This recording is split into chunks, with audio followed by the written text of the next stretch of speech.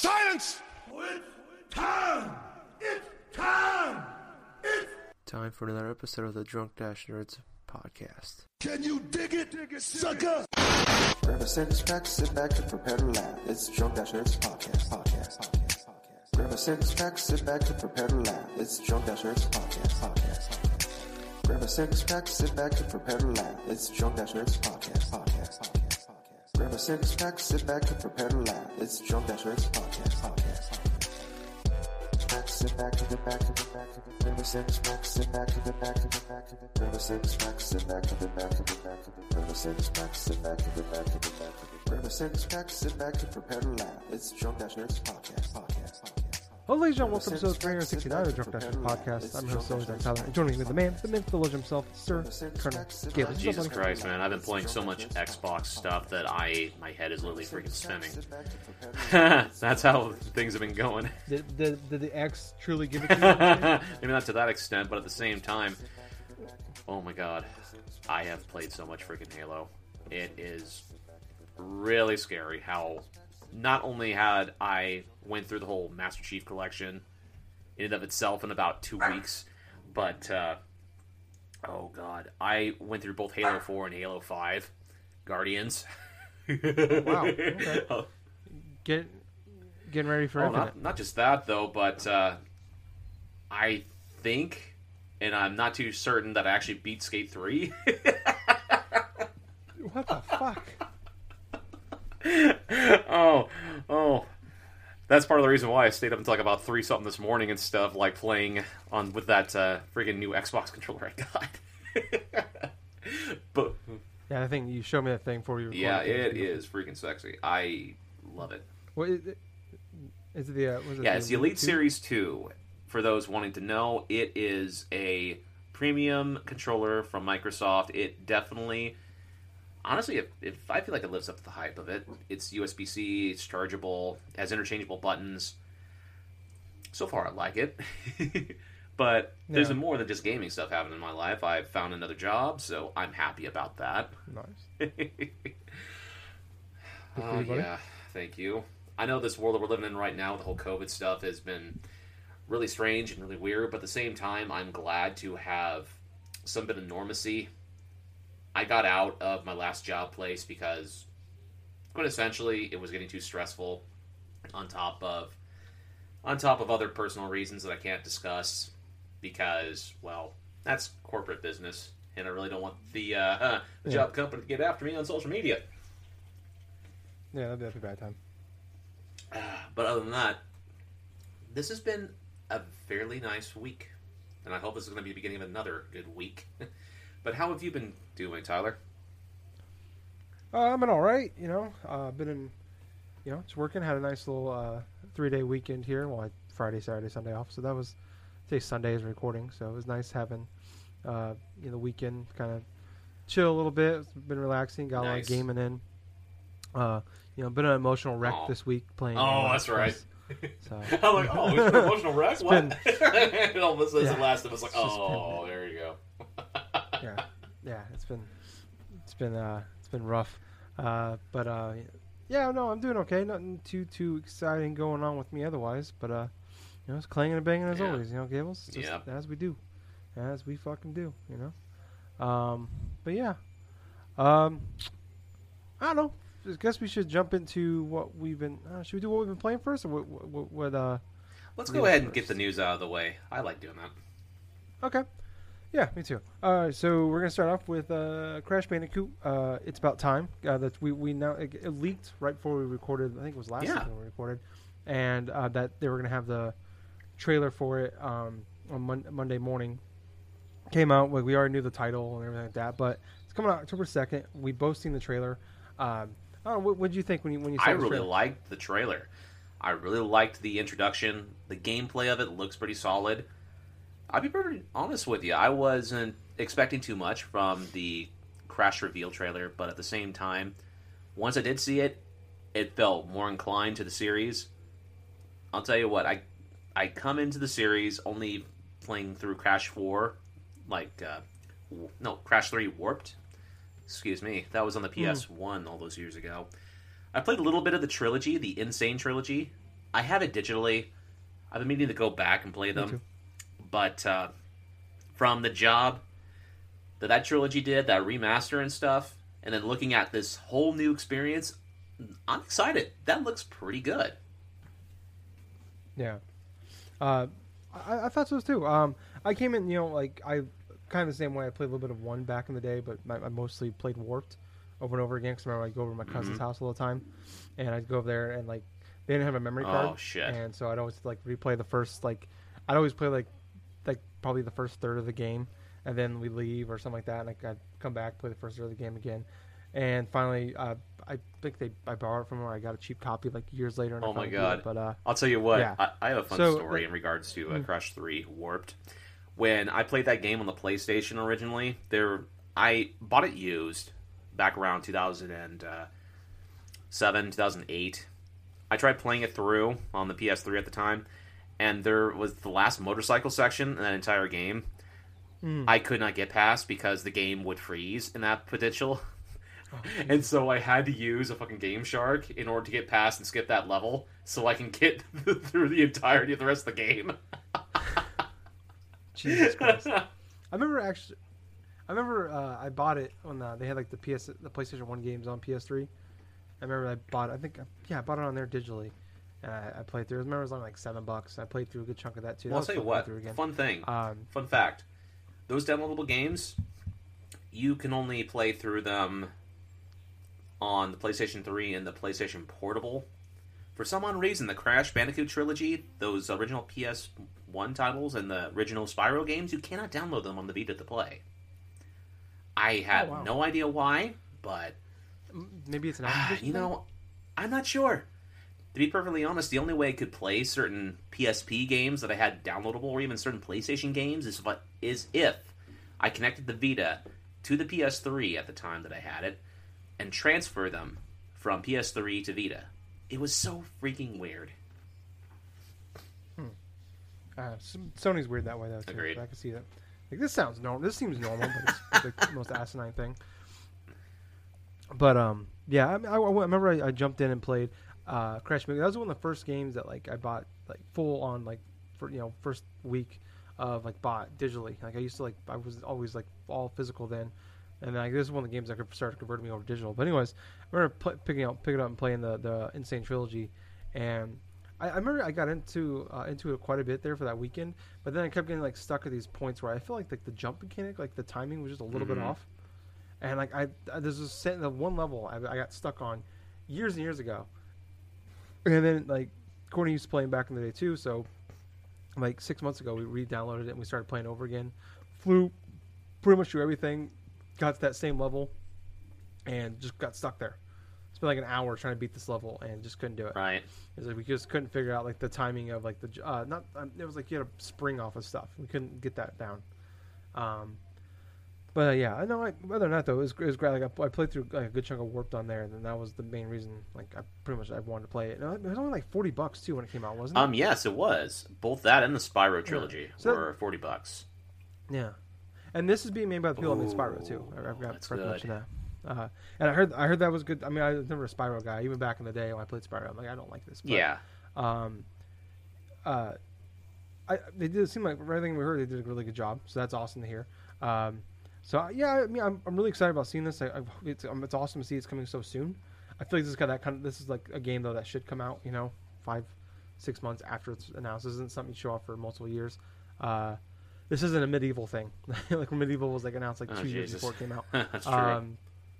Yeah, and then when it finally came out, I was like, hey, next week Medieval comes out.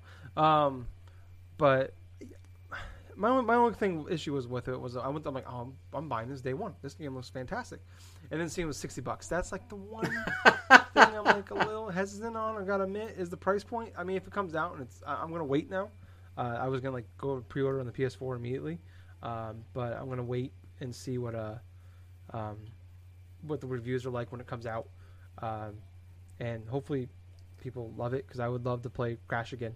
It'd be nice to have a platformer from our childhood, other than Mario and like Nintendo ones, Right. make a comeback, and like a real comeback, and not just get like a remaster of the old games, like we're seeing Ratchet and Clank is coming back and all that. So, Even I guess that was like teenager, but still, I mean, it'd be cool to see shit like that come back. I don't know, but yeah, I can't. I hope to God it's great because it'd be cool to have. But moving on, Gables, to your most anticipated game forever, Pokemon Unite.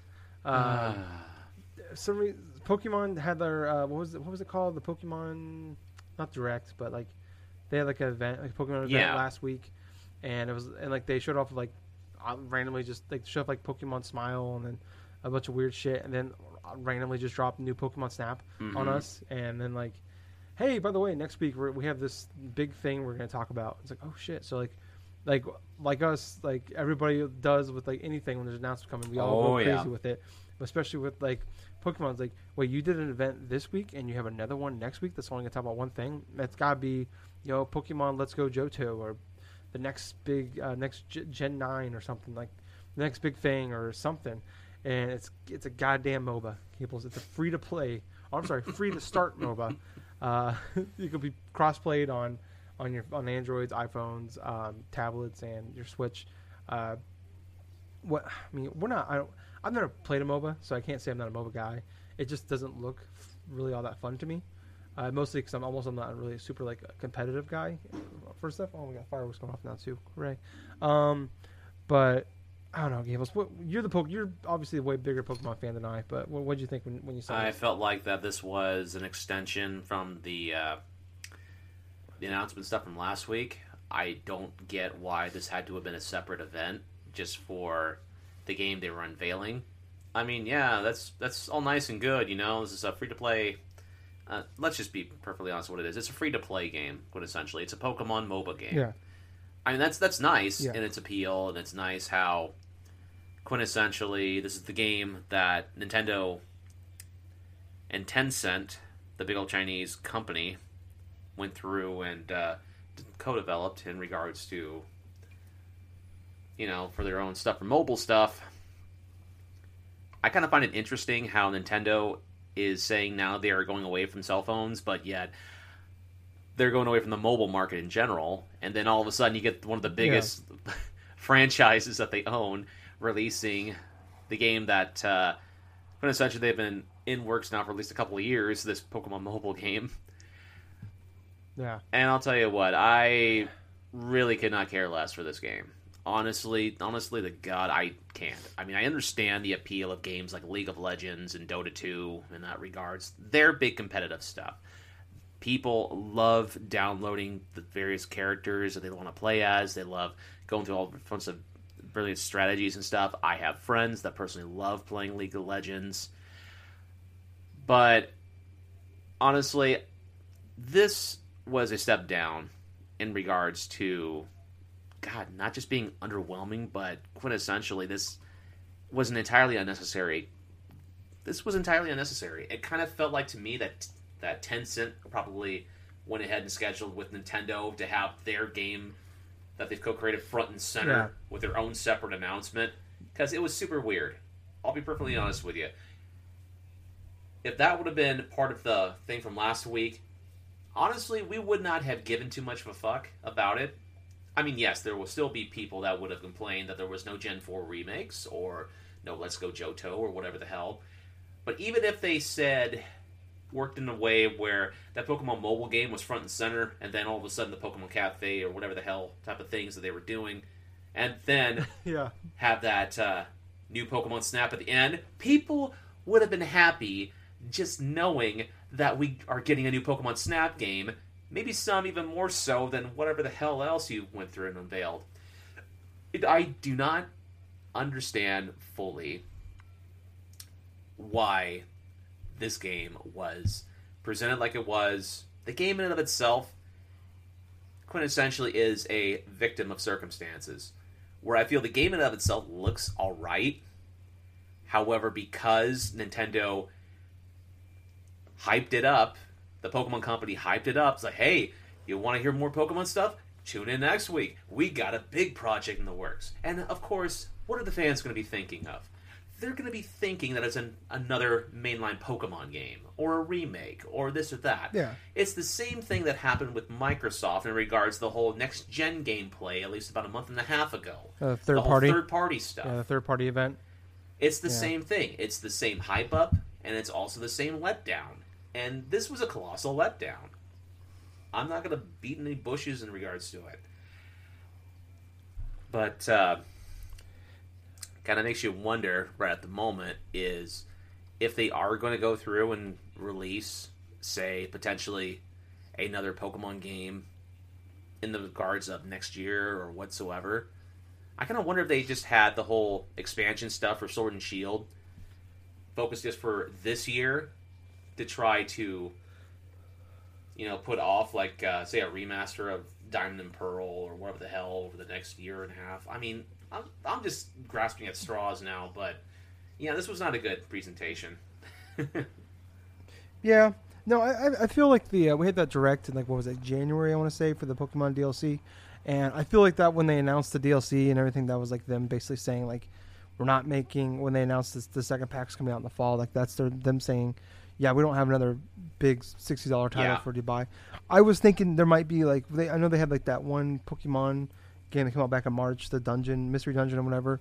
But I'm like, okay, I figured maybe they have something smaller or, around maybe summertime or fall that will keep interest peaked, because the Sword and Shield thing, like, DLC, like, is pretty much widely known as, like, it's not a big, like, money, it's not a big, like, seller for the most part. Like, only the hardcore fans are really going to jump back into it, which, I mean, that's important to have, but, it's not going to, like, what, I think Sword and Shield's already sold, like, 17 million. Yeah, and it sold a lot, I mean, if you get, you get a third of that, still 6 million, that's a lot at $30 a pop, but it's not going to be, you probably could have released another big $60 title this year and got 13, 14 million at $60 a pop, but maybe there's just nothing ready. Maybe they're working on something else. But I thought maybe the new Pokemon Snap is something that comes out this year. Well, that's think about hopefully. That. I mean, that would be nice. It doesn't sound like it because they said it's now in development. Which usually when they say that, I mean, you look at like what they did that with Pokemon a few years ago, with Sword and Shield a few years ago when they announced we're developing one that took 2 years to come out. Metroid Prime 4 we haven't seen since. Bayonetta 3 we haven't heard from since, and that was like both of those were over 3 years ago at this point. There are definitely a lot of Nintendo games we have not heard more of yet, and they were unveiled way too early. And I feel like new Pokemon Snap, though I want that game to release sometime by the end of this year because of how much of a drought there is in terms of major first-party games for Nintendo Switch. At the same time, it kind of feels like to me that the whole unveiling for a new Pokemon Snap was in direct correlation with how pissed off the fan base got with Sword and Shield. It could have been. There's a lot of correlations that I think that with like look at Skate 4 being announced last week as well, where it's like you guys announced that people are upset because they announced too early, but it's like, okay, well, we want you guys to stop clamoring for it, kind of thing. It's like, hey, you're getting what you want. I feel like the only way now, shut up and wait. I believe that the reason why they did that is because of Activision with the whole Tony Hawk 1 and 2 remake. Yeah, I mean potentially. I mean but I don't know if that's something they did in the last month when the Tony Hawk was, or wasn't even a month ago. I think it was sometime this month actually. I don't know. Time is a flat circle. No you shit. Today's like March 152, 152nd. But I guess that rumor's been out for a long time. So maybe sometime in the last 6 months, a year or so, maybe they put that deal together. But people were complaining, like I was saying, like, this game, you guys announced it way too early. But it's like, okay, you guys have been bitching about this for, I don't say bitching, but like, you guys have been clamoring for this since like what, 2011? They've been bitching and for it's like now we're 10 making it. We're just years, telling you. Dude. Yeah. So it's like, like I'm happy for those people that got it, but it's like now it's like most people complain that they announced too early kind of thing. Well, it's kind of dumb because it's like, I mean, it sucked. That was like kind of a lackluster way maybe to end that EA Play last week, mainly because I think a lot of it was because I'm not a skate guy, and I feel like a lot of that presentation was just like, hey, here's games that are like we are still like early in development. Like here's Apex, here's Sims, and everything. All these other games are coming 3 years from now. And so true. Yeah, but I don't know. I mean, I am obviously a Pokemon Snap fanboy. Like, if they put that on the Switch right now, I would buy that at heartbeat. Even if it was $20, $30, $40, I'd fucking pay for it and buy it and play through it again. I love that game. And I am incredibly excited for a new Pokemon Snap. I have all the faith in the world that it'll be good as long as it's not some fucking... I guess they said for Switch. So I was going to say, as long as it's not some, like, Pokemon Go type of thing with like the AR and all that shit. But yeah, I don't know. I mean, just anyways, going back to Pokemon Unite, we got off from complete tangent there. With Pokemon Unite, it's just you pretty much said everything I wanted to say. Where it's like Tencent's working on. They're a big company, so it's probably like they want this to be their own thing, like you said. Like this, if this would have been like a 5-minute part of, if it would have been a 16, 17-minute event last week, and this was a part of it, like Pokemon Smile, like, all right, yeah, it's cool, haha. Oh shit, new Pokemon Snap. All right, fuck yeah. I mean, I guess I can see it though, where it's like they don't want that again. Like everybody's gonna talk about new Pokemon Snap, and they're gonna completely forget about Pokemon Unite. So I guess talking, as I talk about it, like maybe like even Pokemon company themselves like thought like, well, this is gonna be, if this is a big thing for them, and they want to get some legs behind it, it's like they want to make this own separate thing. But like you said, if this was announced last week with everything else, it would have been like, okay, whatever. This, we don't know, like everything. You can expect everything and nothing from these Pokemon events, just like last year when they announced Pokemon shirts, and the Pokemon Plus, what was it, Pokemon Plus God. Plus, shit like that. So like you never know what the fuck you're gonna get these goddamn things, and people advertising the new Godzilla movie that came out last year. But that still makes me laugh in the middle of everything. It's so Pokemon, all of a sudden they stupidest introduce thing. Godzilla. Yeah, it's like, what the fuck? Like, why did you mention the new Godzilla movie? And it wasn't even that good. Now, we introduce our But prime attraction for this Pokemon conference, the introduction of our classic movie hero, Godzilla. yes, the newest Pokemon, Godzilla. Oh God. Oh, what if they just like Pokemon Company bought the rights to Godzilla and just put all of them in the Pokemon No, universe? I can do one better, dude. How about if they bought the freaking licensing for like the TCM like monsters, the Turner movie classic monsters, like the fucking King Kong, the Mummy, and all this other shit. Yeah. I would be all in for that. I'm surprised they haven't just done it already and just ripped them off. They should just do it. Oh my God. I'm all in for that. That sounds like a way better Pokemon no event than shit. what we've got. I'd be cool with that. But yeah, I don't know. It's just this thing looks stupid. Never gonna play it. It seems like you get like one or two of these every year. They like there's a lot of free to start, free to play, whatever Pokemon games out there now. Like they announced that one last year, the weird like island one. I played it for like an hour on Switch. They got Pokemon Go. They got the Pokemon like Match 3 game. You got the The Pokemon. whole Pokemon Shuffle thing that you played along with a lot of it. Yeah. Oh, God, that fucking game, man. I put like $50 in that game. Like, this is stupid. Why am I playing I this? didn't go down that rabbit hole, dude. I played when I played. And I Yeah, got it was. It was fun for a while. And what's the Pokemon? Picross. Yeah, well, there's Picross, Pokemon Picross. I got really hooked on that one too for a while, and that was a bad time. That was a bad time in my life. Yeah, let's stop talking about that. 2015 was a weird year. Shit. But not as weird as 2020, but it's a weird year. Yeah, I don't know, man. It's just like you said, everything you said is like it's true. It's like this would have been fine if it was mixed in, but also with the Tencent behind it, like they're a big company in China. They own a lot. Like I think they own Respawn now as well. Like people that make Titanfall and Star Wars and shit. So like they and like I think they're part owners of like Epic and like they own a lot of big shit. So I'm sure what they pretty much said on this had to go for a little bit. But yeah, this looked dumb, looked bad. It looked like a low budget. I mean, it's free to play, but it just looked like a low budget, MOBA game. But I think the point is it's gonna appeal to kids, which is what they're going for. So if that's what the market is, I'm sure they're gonna fucking kill it on that. But yeah, fuck man, what a goddamn heartbreaker that was. I was like thinking, Pokemon Johto, like what if we got a new Pokemon Puzzle League? That would be badass, Gables.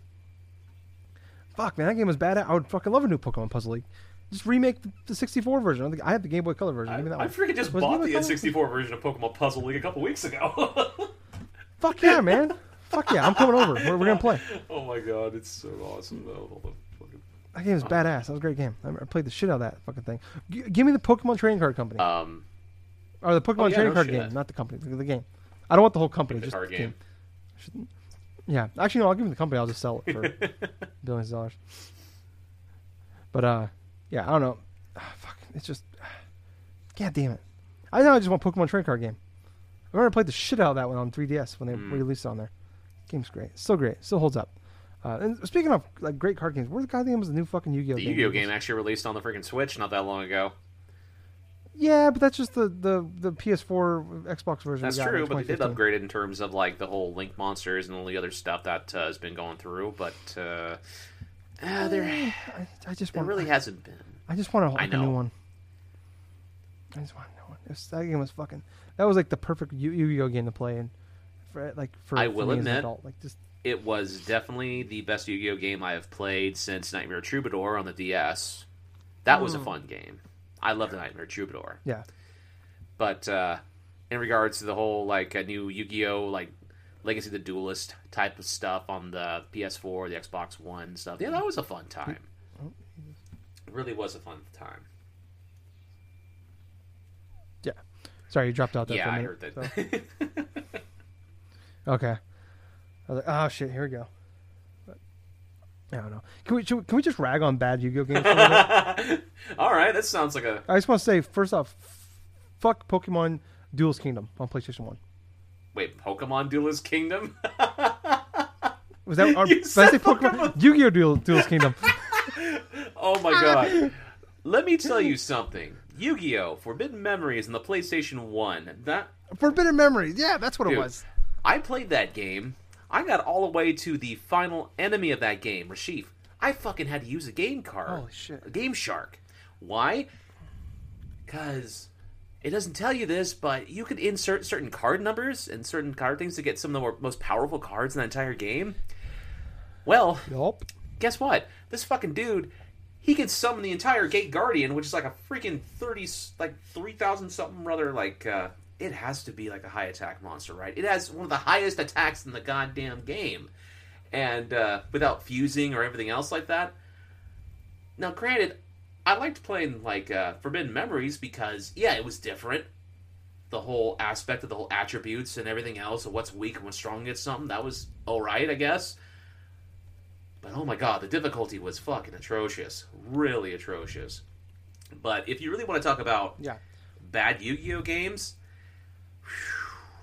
boy, there was at least a couple that I remember. Duelist of the Duelist Roses. of the Roses I played a little bit of. I never beat that game. Oh. That was the weird chess one, wasn't it? Like you're on a chessboard. I think the it one I'm was thinking like maybe Yu-Gi-Oh! Coliseum or something like that. There was two Yu-Gi-Oh! Games for the PlayStation 2 that I remember, and oh my god, Duelist of Roses was one, and then there was another one like a capsule fucking monster game or whatever the hell it was. The second one was hard as balls, but I may be misremembering something. Thank God, where's Jake? When you I don't know. I just remember Forbidden Memories being like, yeah, like you said, it was like just like meeting like the first like three guys, and there was like no like if you lost, you had to go all the way back to the I'll game tell you what. kind of shit. There was that, but the Game Boy Advance had a lot of Yu-Gi-Oh games because it's one of the fuck yeah. It was one of the most popular mobile games. Hell, playing the card game on a go and stuff like that, it was really appealing. That's perfect. I played through at least 3 or 4 separate Yu-Gi-Oh games on the Game Boy Advance back in the day. Sacred Cards, Rashif of Destruction, World Tournament 2004, and I want to say World Tournament 2005. I want to say. I played through all the world champion ones, and then except for not 2007, but I remember Sacred Cards was badass. Sacred Cards was fine, actually. that was- I enjoyed that. Was that the one that didn't follow the rules though? It correctly, followed though? the It rules was of Battle City, and then the sequel to it, Rashif the Destruction, was more of that, but yet a little bit more difficult in regards. It was an original story, obviously. It was something not inside the anime, not inside the thing at the time.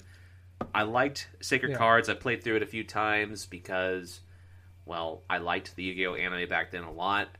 But, no...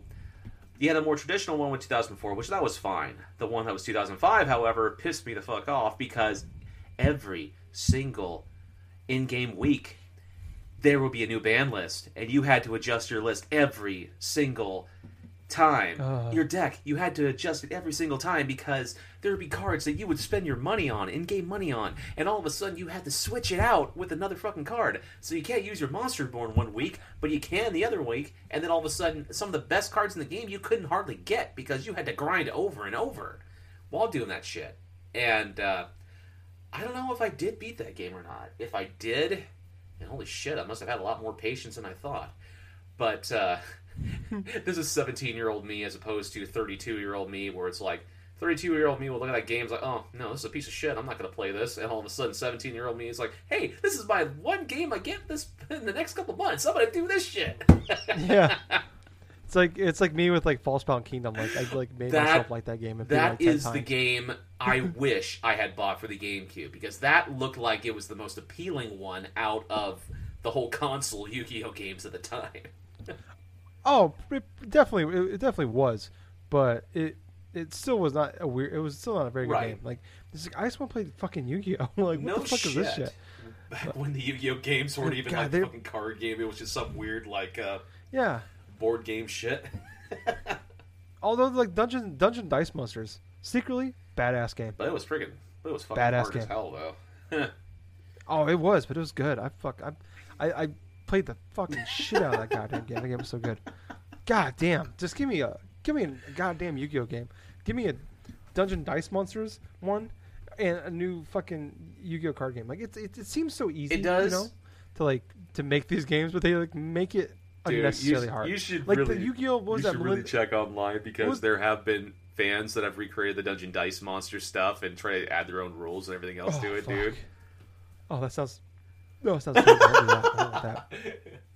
Like there was like that Yu-Gi-Oh Millennium Duels they released like way back, and like I remember like one of the first episodes we ever did started off with me rage quitting a fucking episode a game because like it was so fucking hard. Decades like, every time Duels Plus, like probably. I'd get to the same spot. It was like the same thing would happen every turn. Like 3 turns in, he'd get 5 monsters on the goddamn field, and they'd all have 2,500 attack points. And it was fuck this game. I remember because it was Yu-Gi-Oh! Decades Duel Plus, and it was the whole revolving around Yu-Gi-Oh! 5Ds at the time.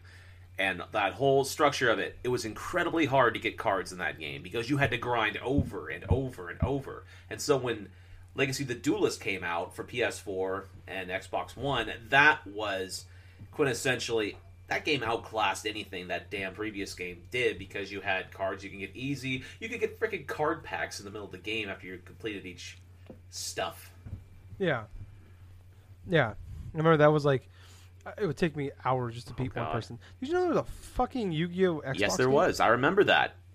Dawn of Destiny. And to be perfectly honest with you, it was the game that had the Winged Dragon of Ra, I believe, inside the game. And I believe the Duelist of Roses, I want to say, had a couple of various monsters. I don't know if it had Obelisk, but I don't know. I think the Xbox game was the only one that actually had the Winged Dragon of Ra, or any one of the God monsters, now that I think about it. Yeah, it has a wing. It has Dawn of Destiny comes packaged with 3. Well, comes with 3 cards. Comes with all 3 of the God monsters as well. Oh, no so shit. it had to, must have. But the Winged Dragon of Ra could not be used in the official, like the card, the real card itself. The brick and mortar card cannot be used in the... Yeah, they tried to release it in the card game with redone text and stuff, but nobody hardly ever uses the God cards inside a competitive play for Yu-Gi-Oh. No. I mean, it's fun to use in the game, but it's like in like the actual video game. I agree with you. It's like it's actually like it's like not really the smart move to do, like try to get 3 monsters on the field to for the field advantage and stuff. But honestly, the most important part is the hand advantage you got over somebody, and the less resources you have inside of your hand, the less likely your opponent's going to draw something that's going to immediately take out all your life points or deck out. Yeah. You know. I'm reading about the Xbox one. They actually had a 4 player online They had mode. a 4-player online. You all played against each other. Wow. Does any other Yu-Gi-Oh game have the 4-player? I know you could do team battles in like the new one, but I don't remember. Can you do all? I'll 4 tell you against what. Each other? Not in America, you couldn't do in regards to more Yu-Gi-Oh games like that. I believe. I'm not too sure. This is the first I've heard about online duels throughout that Xbox game. I heard in Japan with you remember the whole ad hoc thing for PSP in that regards. Yeah. There was a Yu-Gi-Oh GX game on PSP that people could do ad hoc and stuff and do online stuff to where they could play against one another, like 4 people duels, because it was like a tag duel format in Yu-Gi-Oh! GX with all the elemental hero monsters and all this other stuff. Which, it sounds interesting in retrospect, but I don't know, it's just kind of fascinating to me. It just does sound pretty fascinating. Yeah, I remember like doing that shit like with my yeah. friends. Oh, It's like there were 3 of us, and it's like, well, I guess we should we'd all play against each other and stuff. But it always kind of turned into a bitch fest because it's like 2 people always take one, so it was like it would always lose its fun. But yeah, what's I don't know why we got that's a weird tangent to get on. We know about Pokemon, it leads to Yu-Gi-Oh. Well, you're the one that brought up the Yu-Gi-Oh stuff. I know I did. That coming from you. But Coming from the times and stuff that Jake and I would talk ad nauseum about Yu-Gi-Oh, and you would be like over there in the corner going, yeah. Cause it'd be like a 30-minute conversation. You guys like deep dive into like the freaking I stopped watching the show. I watched like the first 3 seasons and like I fell off. Like, 2004, 2005, and it's just like I don't know anything about anything after that. Dude. After that. It should come into a full circle if we just start talking about John Cena. Oh yeah. Yeah. Oh yeah. That's what I should have done. That should have been like that's like his like trigger thing. It's just like, and we get off. He get off target and then cool. All right. We got the reins back to the show. Oh my lord. So there are other topics in the news.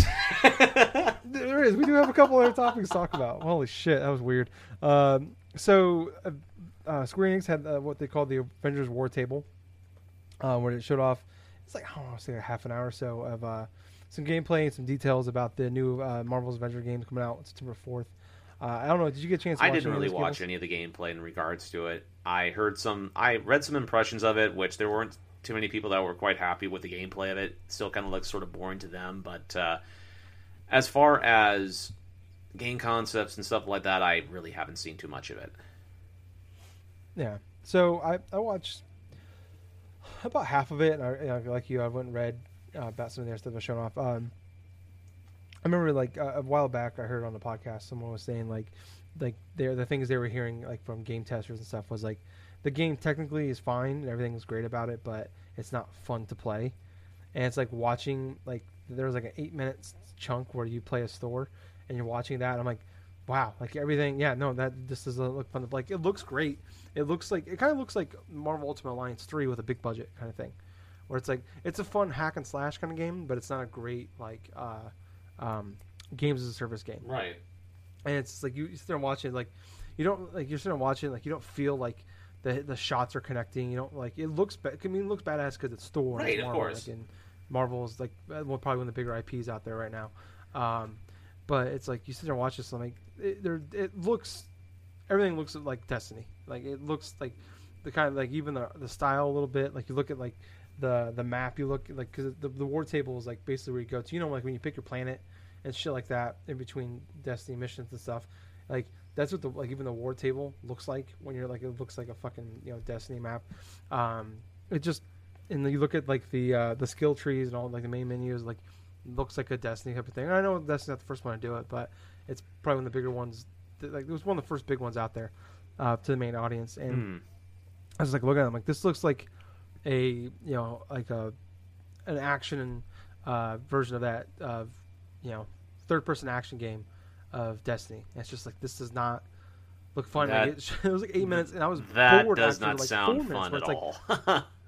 Yeah, because like you're just fighting like Destiny's kind of fun because like the biggest thing with Destiny, and I've said this with the first one and especially with the second one, it's like Destiny like the most important part of the game itself. In every game pretty much is exactly, gameplay, especially games of service, and it's like they have like the gameplay in Destiny is fantastic. It's like the main issue with people is sometimes the content and the missions you do, like where it's a little it's very repetitive. And like this, like watching this, I'm like, this looks like incredibly repetitive. Like this is like when you're like your first big mission you do in the game, and it looks like you're fighting the same like over and over again the same wave of enemies. Every now and again they throw a big guy at you with a force field, and you have to like go and do like a thunder move, and you fucking destroy the shield, destroy the big enemy. yeah, I just like I wanted to like look forward to this game, and there's a lot of people out there like this, like they admit like this game doesn't look great, but it's like it looks like it'd be a fun game to play with some friends, which sounds great. Like I mean, I don't know, like Marvel Ultimate Alliance. I remember playing that back in the day. It's not like a fucking masterpiece by any stretch of imagination, but it's like it's a fun game to play. I remember playing the shit out of that on my 360 when I first got it with my friends, like 4-player co-op online, and that was fucking awesome. I had a blast playing that. And I guess I could see that, but I'm just like. Everything about this game, like this looks like it's gonna come out as a fucking dud. And maybe like going into it and looking at it like it's gonna be a dud. It's probably maybe the best thing for it, where expectations have dropped considerably. But I feel like that this game came out and it like showing all this and it didn't have the Avengers name or Marvel name on it. This probably wouldn't know what like. I don't even though it was Crystal Dynamics and it's Square Enix. Like I don't think people will be all that really excited about it. I really don't. And like I all that being said, like I'm still like kind of interested in it, but honestly, like watching it, I was more interested in like, oh yeah, Marvel Ultimate Alliance 3 came out last year. I should just play that. Like, that's pretty much what I was thinking the entire time watching. I'm like I wish that game was on like my PS4 and like I had more friends. I could play that online with friends. That'd be badass. But yeah, like I don't know. I don't see the appeal of this game at all whatsoever. But I mean, I know you're not a big Marvel guy whatsoever as far as like the movies. Like you're not big into like all that. But you get a little more into like the games of service stuff than I do. Like I definitely get hooked on some here and there, but I know you've gotten into more of them. Like, could you see yourself like jumping into one of these kind of games? Absolutely not. Only because, for one, there's nothing that really appealed to me in regards to the whole Marvel Avengers game in and of itself. I did not have a lot of good impressions when it was first unveiled, and from what people were saying from the initial unveiling for this week in terms of gameplay, that really did not improve anything in regards to what I thought. So, yeah, I do not want it. Yeah, this sounds like Anthem kind of thing. God. It's like instead of having like a big name like Bioware behind it, like a big dev, it's got a big IP on it, kind of thing. Rather, And Crystal Dynamics is a good company. I love the Tomb Raider games. The first two Tomb Raider, they made the first two. I love those games. So I don't know. If this comes out and it's good, I'll be happy. Like I'll definitely be a game I check out later. But the game service thing has just really turned me off. But jumping into our last topic here, this is from a former Sony exec, Sean Layden, he was pretty much like the face of all the E3 press conferences up until a couple years ago, and he left the company after 32 years. He did an interview recently with VentureBeat, and it was kind of like the talking about like shorter, like they're like basically making games need to be shorter and cheaper to make. Like basically, it's not sustainable like what we're doing. And he's like, I'm gonna just kind of jump through some of like his quotes here, but like he's talked about like I would welcome a return to 12 to 15 hour games. One big one he did here was like the cost of creating games has increased. Some studios show that that price has gone up two times every console generation. The price has gone up is doubled for making a game. And the problem with that is the model is not sustainable. Another quote he said is, major AAA games in the current generation go anywhere from $80 to $150 million or more to build, and that's before marketing. It's a huge upfront cost, extended over time, and takes 3 or 4 or 5 years to build a game. While you're not getting any investment in return, you just continue to pay into it, looking for a big payoff at the end. I don't think in the next generation you can take those numbers and multiply them by 2 and expect the industry to continue to grow. Then he had one more quote I wanted to find here. He mentioned how like the price of games has stayed the same for about 13 years now.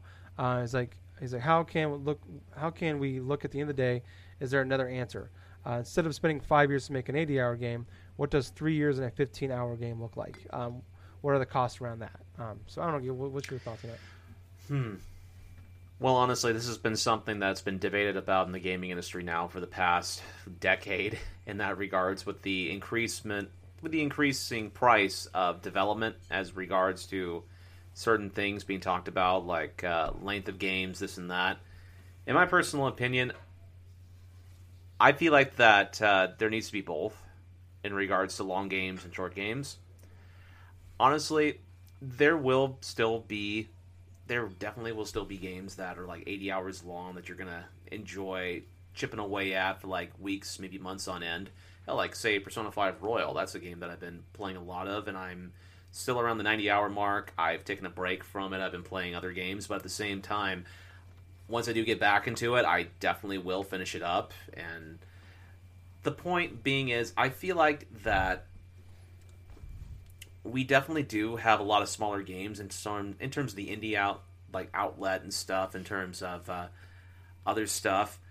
And to be perfectly honest with you, the reasoning why I believe we're hearing more talks in regards to, say, shorter games is because of how frequent and oversaturated the market is currently with, say, the live service type of games, where it seems like your game never ends, and game makers wanting to convince other consumers to keep playing their games like weeks or months after it initially released.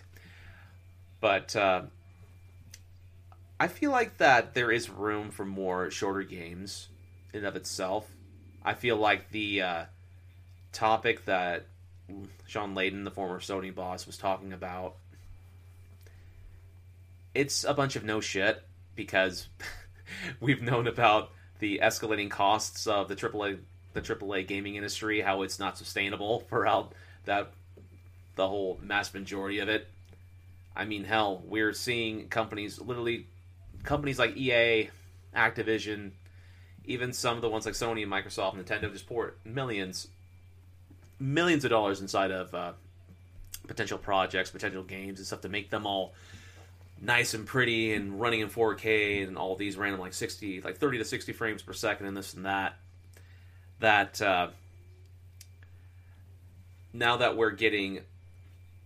that all of those experiences have came and went, quintessentially what they're telling and what I am hearing is not so much of, hey, maybe there needs to be shorter games, but maybe there just needs to be less time in between releasing major games.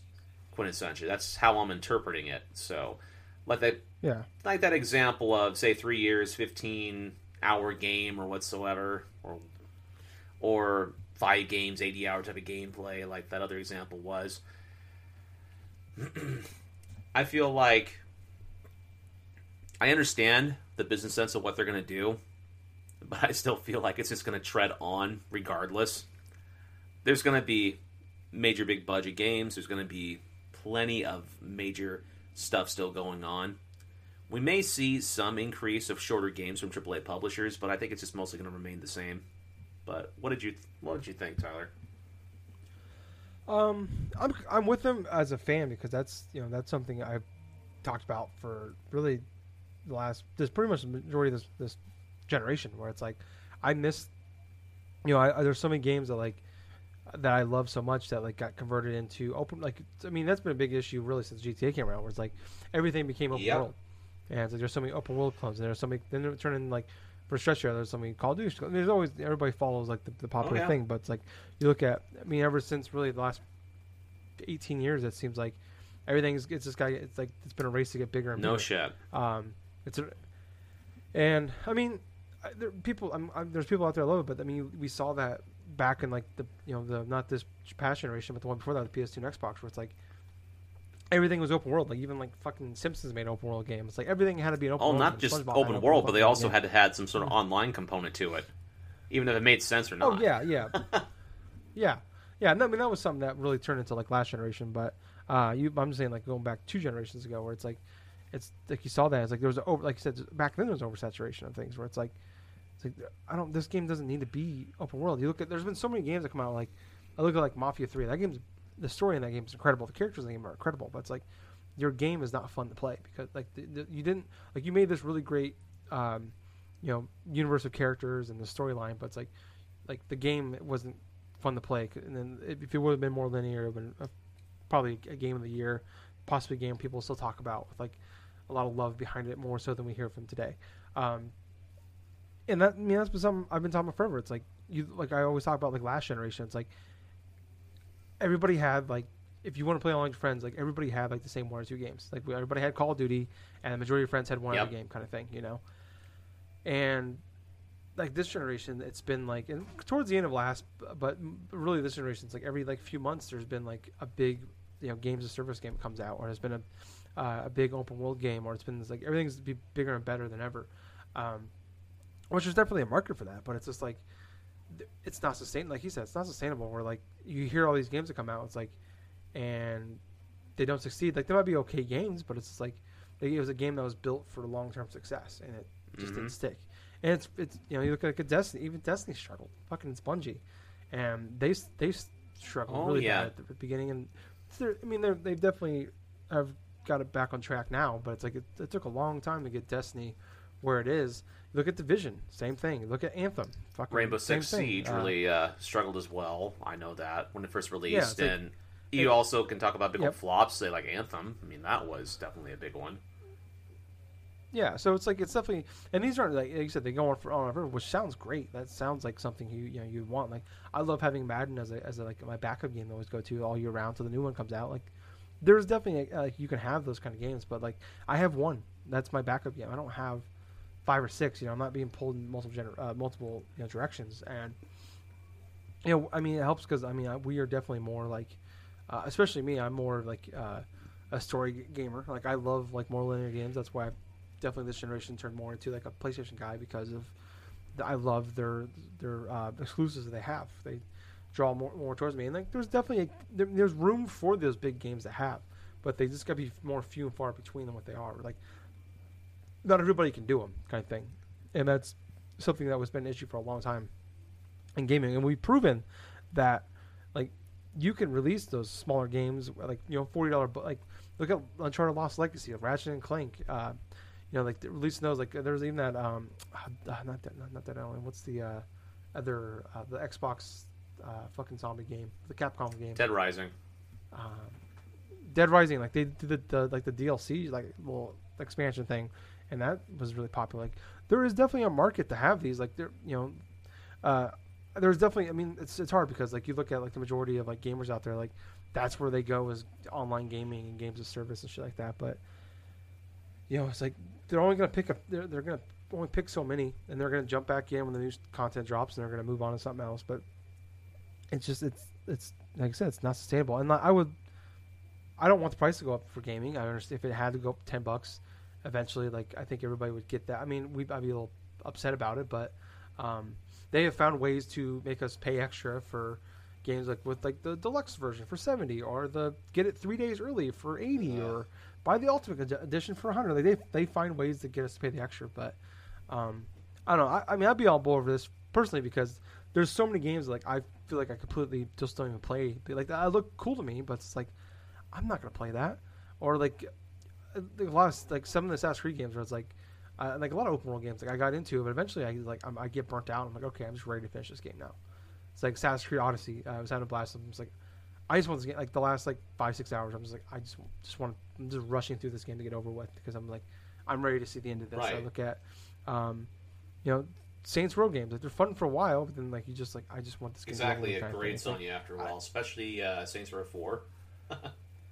Yes, exactly. Oh yeah, especially Saints Row 4. That one, Saints Row 3 was a blast. Oh no shit. And there's always examples that stick out that like you can argue like, well, look at how these ones did. I mean, there's always arguments to it. I understand, but you look, like I said, it's just there's so many fucking. You look at. I mean, I've been watching a lot of these the Guerrilla Game Expo and the New Game Plus Expo and shit like that. Like all like these indie game events. Like since E3 is all everything being weird this summer, where it's like all these like smaller indie games are like being shown off at these. And I'm just like watching. I watched like a few of them, and I'm just like, it's like man, like, even the indie game has kind of lost like that creative spark it feel like it had 10 years ago, 8 years ago, where it's like it seemed like you get 3 or 4 brilliant fucking indie games a year that just stood out. Right. And it's like the Summer of Arcade stuff was awesome, like Limbo and Braid and fucking all that. Like just so many fucking awesome Castle Crashers, just great smaller indie games that came out.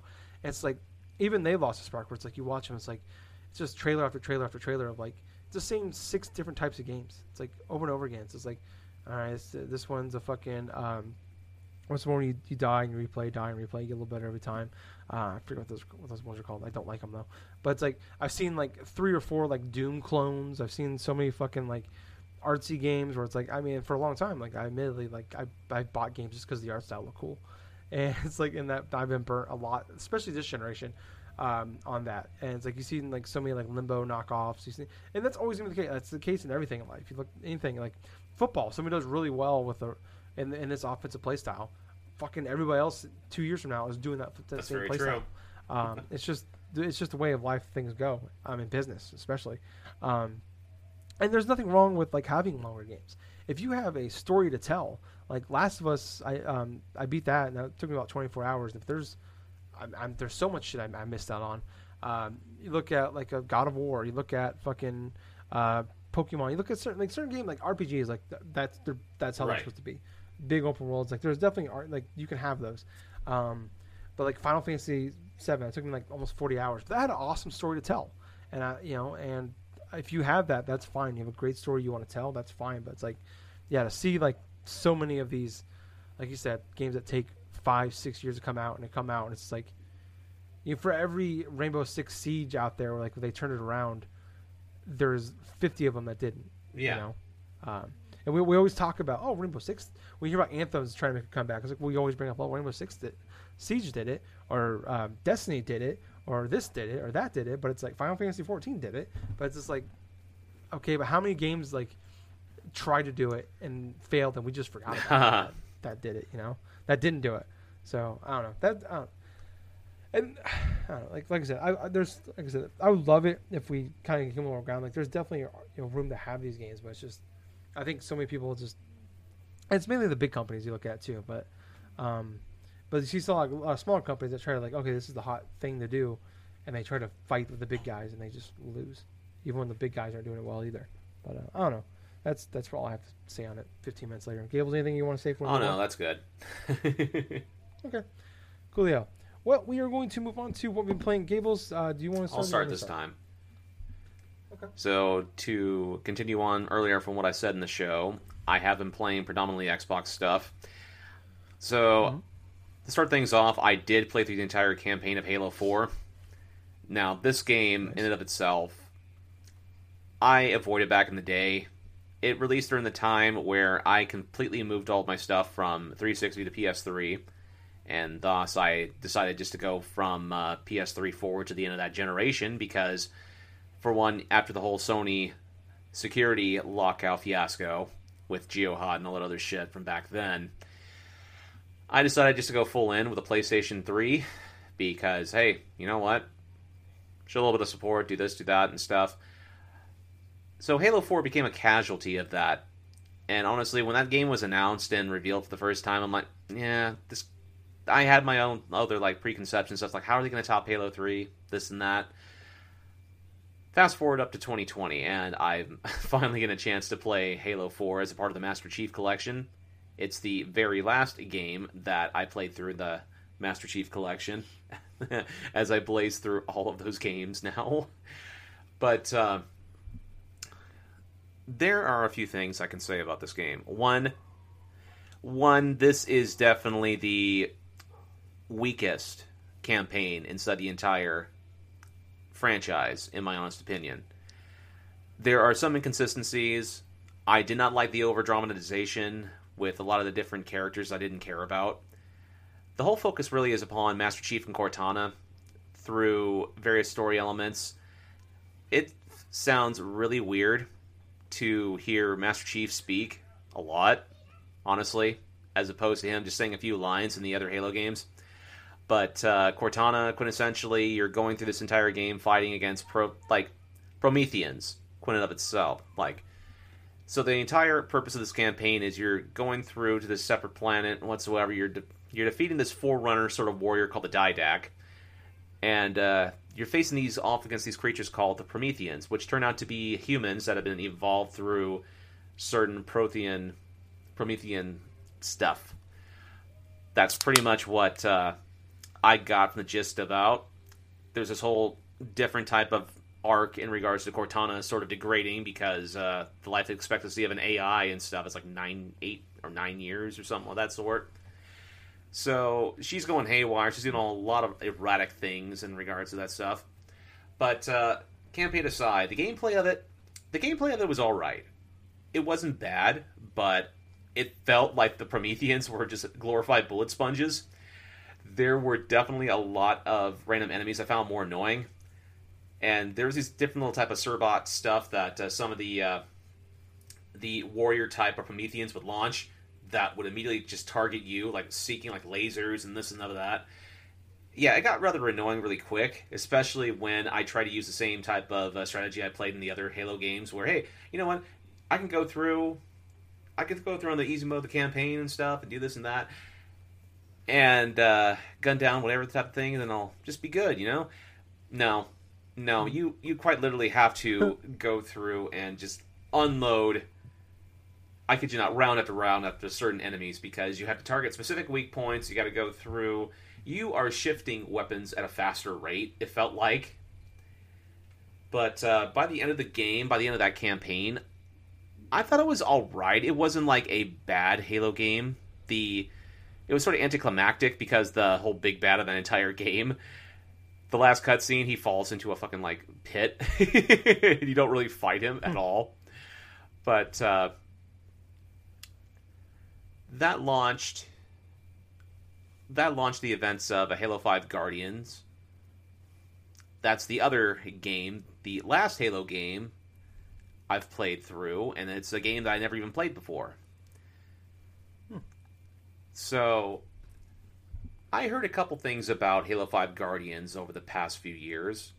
More so about its advertising. Back in the day, it was advertised heavily that it was Spartan Locke against Master Chief. And from what it made it sound like, you were going to be playing predominantly as Master Chief, going through facing off against Spartan Locke, and it's like a back and forth sort of thing. Well, inside the actual game itself, that doesn't happen. Quintessentially, there's two teams. There's Red Team, and there's Blue Team. Red Team comprises of Spartan Locke, where you spend quite literally 80% of the game playing as him and his team. One of which is an old character from Halo 3 ODST, the one that Nathan Fillion plays, Buck. And quite honestly, he's one of the best characters. He's actually one of the best voice characters in this whole game. I got to admit.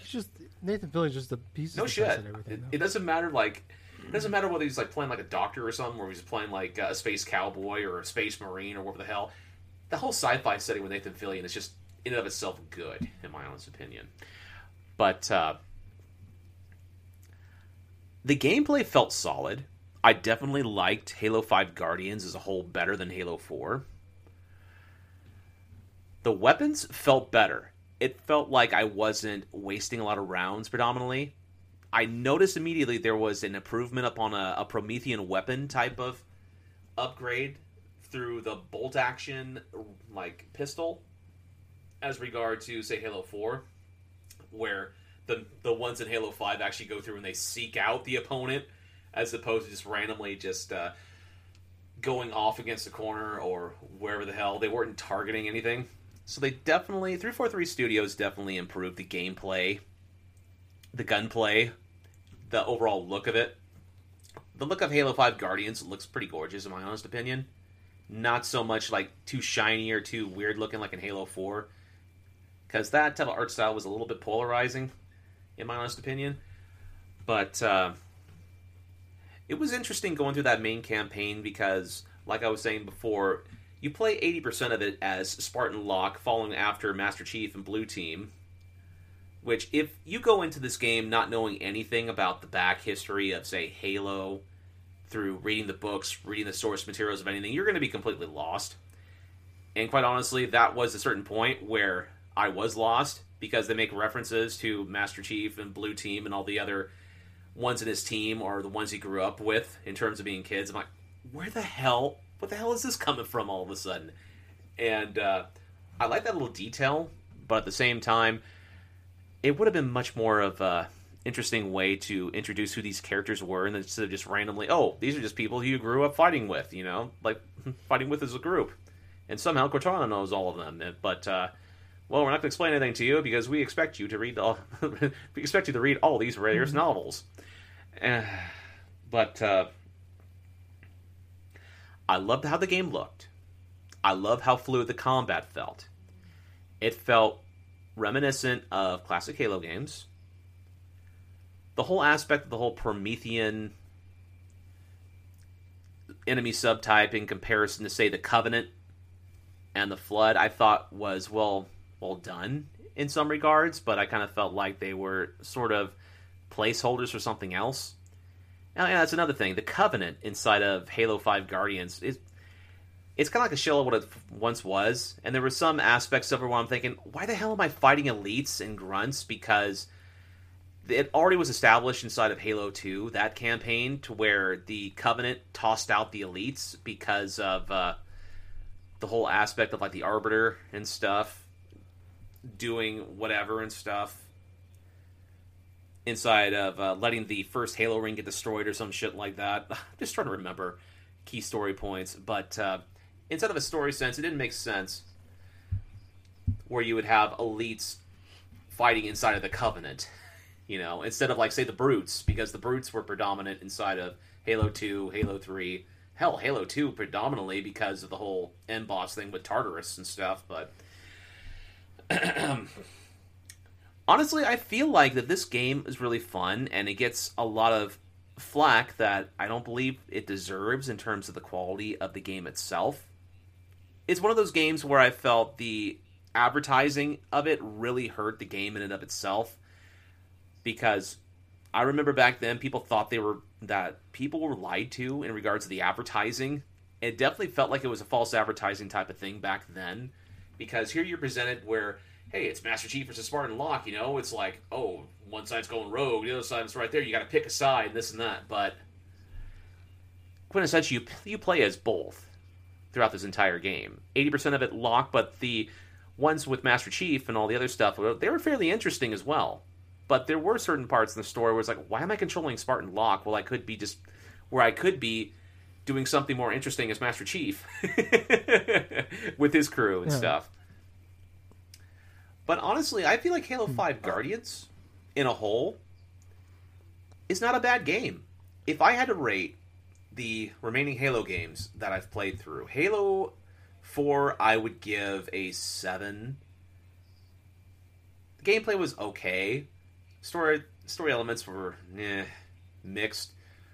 But for Halo 5 Guardians, I'd actually give it like an 8. Maybe like an 8.5, because I enjoyed my time with it. I thought it looked nice. I thought it definitely scratched that itch to where I didn't feel like it was a bad game, but I liked a lot of what I played. And the whole ending of the game, where it kind of sets up the next game to where, hey, Cortana's probably going to be the main enemy of this entire game. Because of a story element that happens, somehow Cortana gets healed in regards to the whole degeneration of... she's an AI that can't die. She pretty much solved this, like, this main flaw. So she pretty much has, like, immortality as an AI.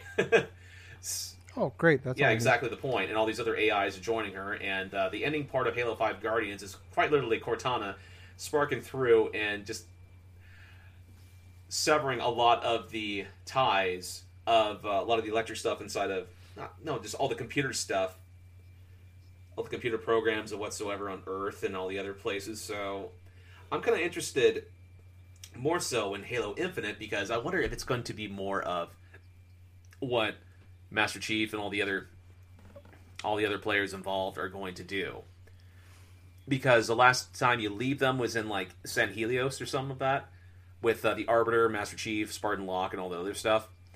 So yeah, I'm more interested now in playing Halo Infinite than I was 6 months ago, and I think that's a major win-win, in my personal opinion. I've grown a lot. I have grown a lot more appreciative of the Halo franchise as a whole through going through all of the games all in a row. I did not anticipate this. It was something that I've craved for a long while. It was random, like, one day I'm inside Walmart and say, hey, it's the Master Chief collection. I have an urge to play Halo. And all of a sudden I play through the entirety of the series. Who the fuck does that? Yeah. Now you just gotta play Halo Wars. I could, but at the same time... No. I do not do well with RTS games that much. But there is one more game I did play, and that was Skate 3. Oh, nice. No, to be perfectly honest... I thought it was pretty funny that I go from playing all these first-person shooters. Like, I need to play something different. Then I crack open Skate 3 and I start playing the game a lot. And I was up until like almost 3 in the morning, like the previous night, playing the Skate 3. And before even we started the Skype call and stuff, I went through and completed the main task, the main objective of the career mode, which was getting over 1 million board sponsorship, like 1 million like board sales. That's the whole entire point of Skate 3, is to go do these tasks, right, for your team, take these photo ops, do these competitions for Vert and Street, do all these random, like, own these spots or own this and own that. But the whole purpose of this entire game and the story mode is to make sure your team and your board brand sells 1 million decks. I did that in 3 days, roughly, of gameplay. Oh, Jesus. And quite honestly, in of itself, I liked a lot of the gameplay of Skate 3. I definitely did feel nostalgic and feel really good about going through the whole Hall of Meat stuff again. I remember that being one of my favorite aspects of Skate 3 back when I played through it originally on the PlayStation 3.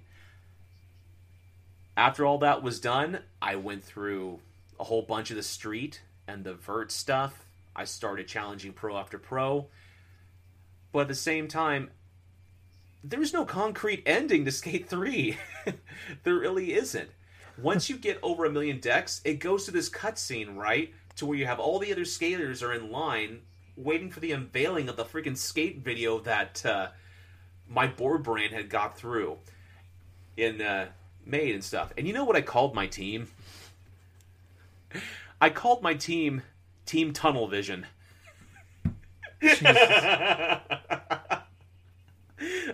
No, I went with Team Hell No on the PS3 version, and so for this one, I went through and just Team Tunnel Vision. And what's hilarious about it, it was an icon with a pair of freaking prescription glasses.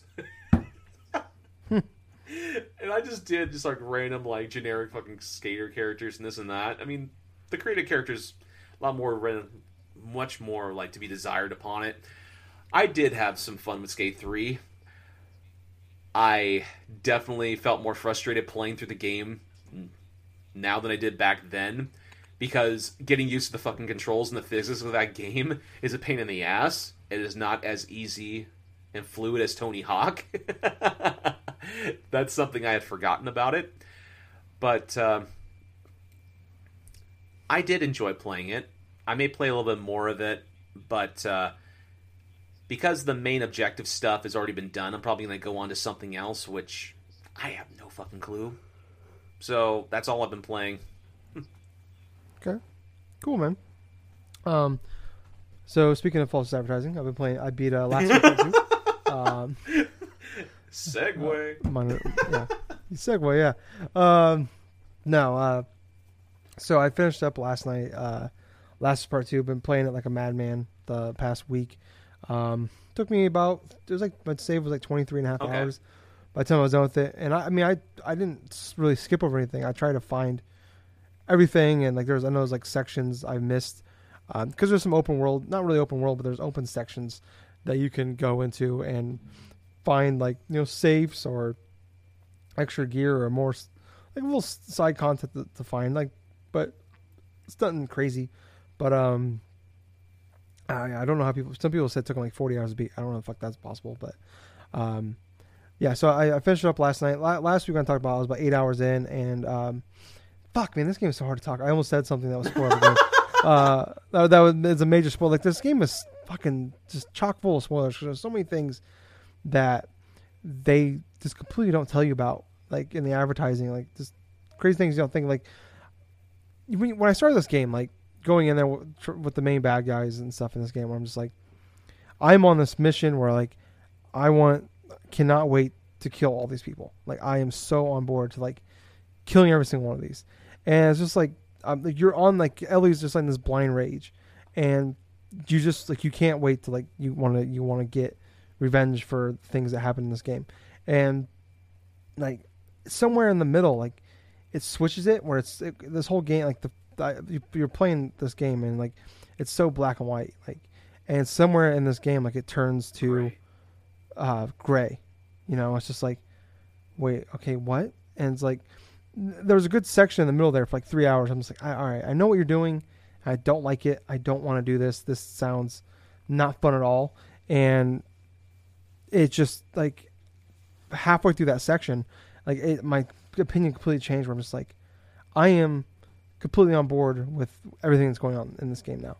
Like, but you're still torn. And like my heart still is like, my brain's still torn on like what like there's been a big backlash on these characters and the things they do and say and what happens in the story where it's like they wouldn't act like this, or I don't like agree with what they did, but it's just like, I don't know, I love the idea of like where so many games, you know, nowadays in the last decade where it's like you choose your own adventure route, and it's just like it's like I love the fact that they made you stick to like this. You have to do these things whether you're uncomfortable, you like it or not.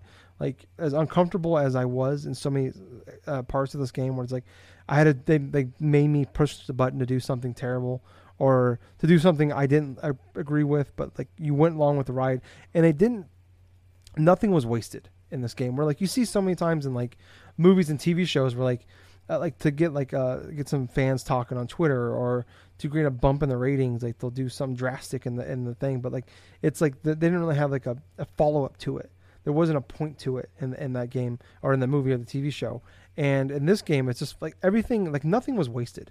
Like they do some crazy shit in this game with the characters and with the development of some of these the new characters they have and the development of the old characters that we know. And it's like nothing, and it always felt like the follow up behind it made sense to me, where it's just like, I mean, you maybe didn't like it, but you can see why they felt that way. And I love that. I love the fact that like they nailed it. Like it's so hard to do, where it's like some of the shit they do in this game, and they fucking like they nailed it and they didn't waste it. They brought a good point to it. They created some new great characters, and it's like they totally just like. I think the point of the game is like to make you feel like in your heart, like, you know, it's like I don't know how to feel right now. Like, and I think that's what they want you to do. They want, or maybe I don't know, maybe they want you to pick a side, to like pick a feeling to have. And it's like I don't have one, and when I listen to people talk about it, they don't have that feeling either. Like no one really can pick, how to feel about some of the shit that happens, even including the ending, where it's just like I was just wanting this game to be over with 7-8 hours before it was over with. Where it's like I don't want to do this anymore. It's like I don't like the decisions that they're making, but I'm still like, but it's not, I don't hate it. You know, it's like you don't like it from like because you love these characters so much, not that you hate it because you don't like what the writers did. You know, it's like you love these characters so much, you don't like the things they're doing, or you don't like where the story's going, but you don't hate it because it's bad. You just don't like it because it's great writing, but you don't, like, you hate to see these characters that you love so much do these awful things. And yeah, it's just that's all, like throughout this entire game, that's how I felt, especially the last like section, like the 3 hours were the hardest ones to play for me by far. Yeah, it's truly probably the greatest. It's not the most fun game at all. And like Courtney kept asking me, he's like, are you having fun playing this game? And I'm like, no, I'm not. I'm not having fun with this game because it's like, it's awful. It's dreadful because of like the things you do in this game. Like it's just hard to do. What I'm it's interested hard. more is like maybe Courtney's point of view and stuff. Obviously she's watched certain parts of this game, like watched part of the she watched playing it. Yeah, she watched a few hours. She didn't see like some of the crazy shit towards the end though. Or she saw some, and she saw the brutality of this fucking game. Where she's like, she looked at me, she's like, Tyler, what the fuck is going on right now? Where it's like one girl's like arm just gets fucking smashed with a hammer, and just like how how realistic these games are. Where it's like people keep saying this game is more brutal than the first one, and I don't think that's the case. I think it's just graphics are so much better than what we were in 2013 when this game came out. Where it's like we've had not only a full generation, we've gone from the end of PS3 to the end of PS4. We've also had a minor jump with the PS4 Pro in there as well. True. You know, so it's even a little more powerful. And yeah, fuck man, like it's like I said, it's probably the greatest video game experience I've ever had. Where it's just like I've never been like I've been engrossed in games and like I've been like stuck on like, oh man, I can't wait to go home and play this game. But it's more like I'm having fun playing this game. But it's like me, it's just like it's getting like hooked on like a really great like series on like Netflix or something, and that where like I just want to sit down and like poop sock this entire fucking thing. because I got to know what happens next. And it's like, I don't like, you know, I want to know where these stories go, and I want to know what these characters do and what happens in the end, because it's like, I'm so fascinated, I'm so torn. I'm like, maybe they'll give me the easy black and white answer, or maybe they'll explain away, or maybe the thing that I want to happen happens, and it's like, and it's like, was the good and the bad. It's kind of like the early days of Game of Thrones, where it's like the first 6 seasons are like some of the greatest television you ever see, and it's like you never, like, every episode like you enjoyed, but it was also that it's like that constant sense of dread, where it's like every scene a character you love, and it's like, all right, fucking Tyrion's here. Oh man, what if Tyrion dies in this scene? Like, what if something, like, at any point in time, like, you know, Peter Dinklage is dead. You know, it's like you felt that, Yeah. in that show, and it's like you feel that in every scene with like with Last of Us 2, where it's like at any point in time, like anything can happen, in a great way. Yeah, and just I guess I should talk about, like, the gameplay itself is so much better too. I think, like, a lot of people always knock on Naughty Dog with the gameplay style, which I enjoy, that kind of like that Gears of War style. I think it's fun. Like, I love the Uncharted games; they're fun to play through. Playing through Last of Us 1 earlier this month was a little rough, because, you know, it's a 7-year-old game at this point, and you going back and you play like Uncharted 4, and you see games progressed also as well. But it's like Uncharted 4 is like leaps and bounds better than Uncharted 3 and Last of Us. The play, I can agree with that. and you look at like. And like you look at like where Lost Legacy went with the series as well, where like they took some big jumps. You see like every game that Naughty Dog makes, they progress, like their overall, the way games play themselves, like drastically get better. And they take minor things they made and other things and make them big things in the next game. And I feel like the gameplay is better, like because my biggest issue with the first one was like the weapon sway, like you like constantly, like your reticles constantly swaying, and it's still a case in this game, but it's not as bad. But it's also like it in a weird way. I don't want to make it sound like I'm making excuses, but it's like it makes sense, because you're not some like badass soldier dude like in Call of Duty or Gears of War. Like you're a human just trying to survive in this shitty apocalypse world, and so it kind of makes sense in that way. It's frustrating at times, for sure, when you're trying to get a fucking headshot and you're sneaking around, because you can get like, you put a silencer on your pistol and you fucking miss, or you shoot him in the shoulder. You're like, fuck, now I got 20 guys coming after me. But I don't know, I feel like everything they did like has been like a great upgrade on where Last of Us 1 was, where it's like the amount of upgrades you can do to your weapons is drastically better. The medicine, there's so much more medicine to find now, where it's like it was so few and far between before, and like the upgrades you did were always nice, but there's like so many more like upgrades you can do in this game. I think there's like 30 you can find in this game for Ellie, and you know, it's just, and they add so many different things, and like the different things you can craft. Like you can create explosive arrows and shit like that, or like I said, you can put the silencer on your pistol, the smoke bombs, the trap mines, shit like that. It's like, it's all like so much better, and the way everything works is so much better. It's more fluid, it's more fun to play. Like I felt like everything I was trying to do worked well. Or like I felt sometimes in like Last of Us Part 1, I was like, it was kind of clumsy, and like I would like over exaggerate the movements I wanted to make. You know, just, but that was because I was playing at the time. I didn't feel that way, but now 7 years later, I felt that way. And it's like in this one, it just felt like everything I wanted to do, I did. Not to say that I fucking was awesome at stealth, because I'm always like, all right, I could probably pick off 4 or 5 of these guys, and eventually then I'm gonna get caught by this guy for sure. There's no way I'm gonna round him. So then it's like, I'm gonna turn this to a firefight, but you just pick off as many as you can before it turns into that fight. But I thought like the gameplay itself is improved drastically.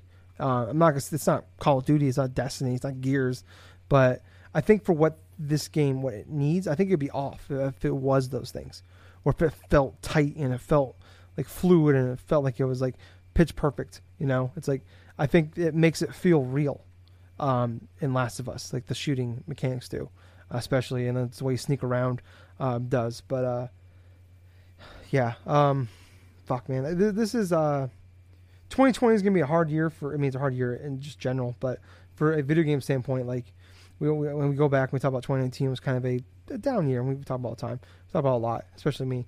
But I just look at 2020, I'm like, you know, I thought, okay, you know, this probably be one of the best games of the year, and it's like, it's probably is the best game of the year right now for me.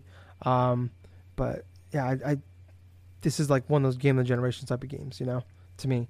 This is like I mean, it's 2020, but it's like this is one of those things where I feel like when we do game of the decade for the 20s, like this will be on a lot of people's list still.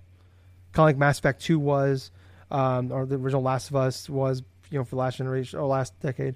Like this is gonna be one of those games. Like it's gonna be, it's a game that's not for everybody. I understand if you don't like I hate some of the hate that's out there for this game for no reason because of some of the decisions they make. Like these people just rage quit, and this is like something I've heard people like I have friends that like they got to like a certain part in the game and they hated where the characters were going to quit playing. I'm like, no, you gotta go because like you gotta keep going because like that's like the follow up is what makes this game so great in some of these moments.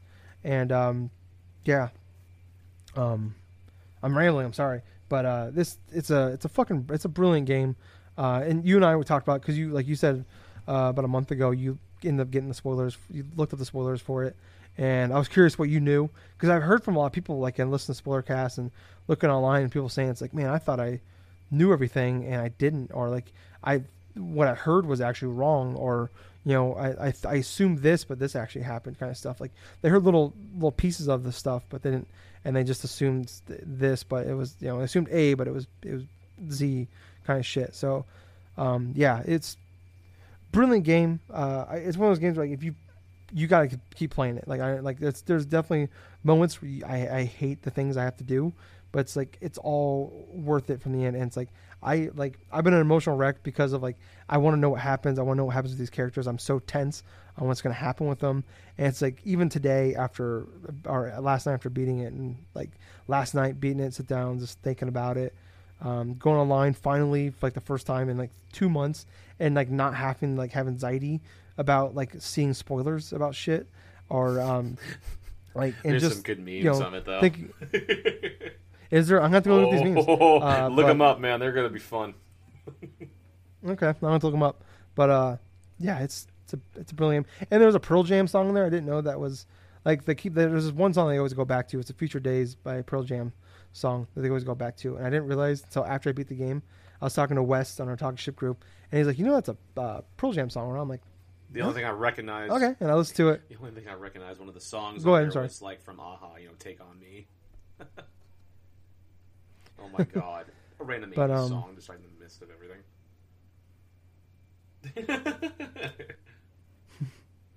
Yeah. Man, yeah. I was like emotional wreck at the last scenes, the last like 10 minutes. Immediately, fucking tears just strolling down my face. And then even the credits, there's like songs they play that just hit you on a different level. And just, yeah, it's just, it was an emotional wreck. Like, just finally be done with it. Like I love it. I'm so sad it's over because I've waited for this for, 7 years, 4 years since they announced it. People always talk about and I said the same thing. I didn't want a sequel to Last of Us Part 1. But I definitely don't want a sequel to Last. This needs to be it.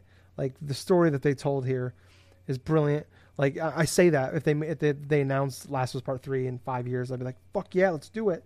But it's just like, it's like they don't need it. Like they made a masterpiece. It's like I hope they don't it's like with the whole Nathan Drake story. It's like they did a masterpiece, and like I hope that character's done. Like I don't even want prequels for Nathan Drake. I miss the shit out of Nathan Drake, but I don't want them to fuck it up. I don't want that Star Wars thing. I don't want Game of Thrones season 7 and 8. I don't want I'd rather have not enough than too much, kind of thing. And I'm just ready to say goodbye to Last of Us. And this is a game I don't think I'll ever play again.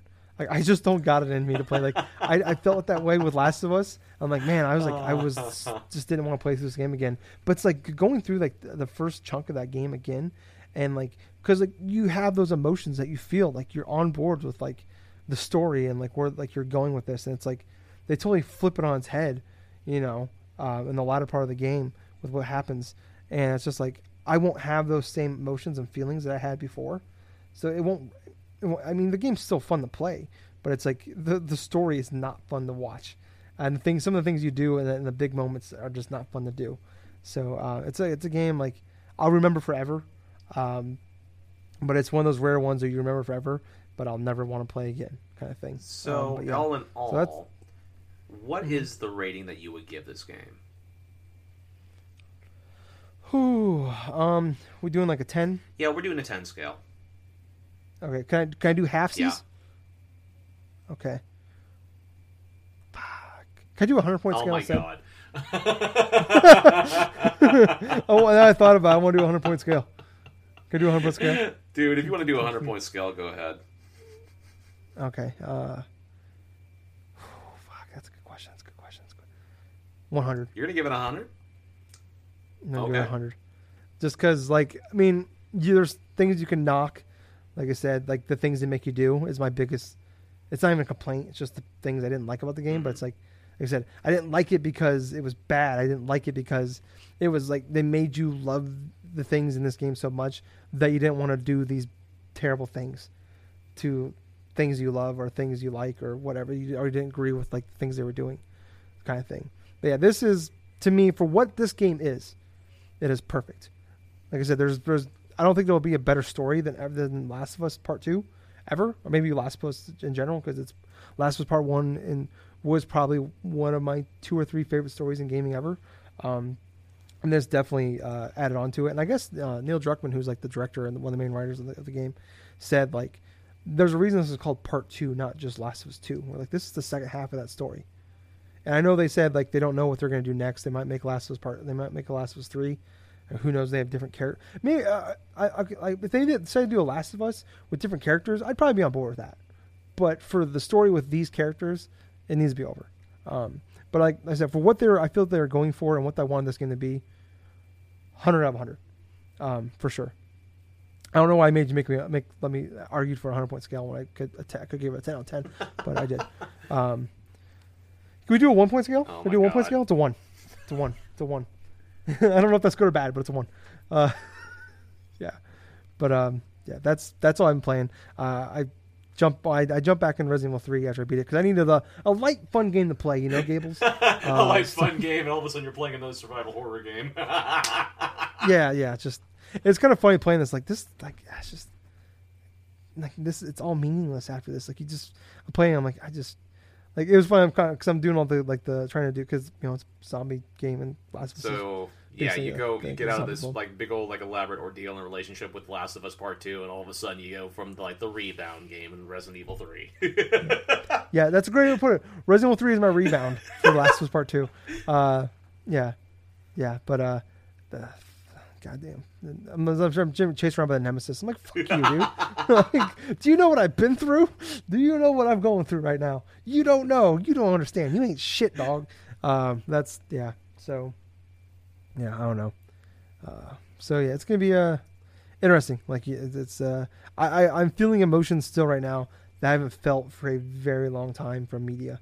And it's like really, I mean, probably since Avengers Endgame, like where I felt that, like I've had emotions like that stick with you for more than just a day, type of thing, or more than just like the few hours after you're done with it, or like a TV show way a TV show ends. Like that wasn't hatred, like Game of Thrones or Dexter, where I was like legitimately pissed off and over. Like I was just mad because they were so terrible, kind of things. But like it was so well told, kind of shit. Where it's like the payoff was great, kind of thing.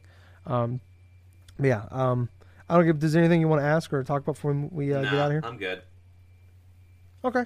Well, thank you guys so much for listening. This was it was episode 369, so it's our Little John and the East Side Boys episode. So damn near fine. Let me check to you one more time. But anyways, we're gonna get low and get on out of here. So thank you guys so much for listening. I was host. I was Tyler. Oh wait, no, I forgot to do the rigmarole. If you want to hear more from us, we are on Twitter, Facebook, Twitch, YouTube, Spotify. We have a Facebook page and group. Go to all those places. Look up Drunk Dash Nerds Podcast, Drunk Dash Nerds, Drunk Nerds, whatever. You'll find us on there. Give us a follow, a like, subscribe, thumbs up, comment, review, whatever, 5 stars, whatever you can do to help us out. We really would appreciate it. More of you guys that do that, more easy it is for people to find us and gets us more views. So we appreciate it. But until next time, I have been Colonel Gables. So until next time, everyone, play some games, have some fun. But most importantly of all, thank you for listening to another fun-filled episode of the Drunk Dash Nerds podcast. Yeah. Gables. Too sweet, man. Bye, guys. See ya.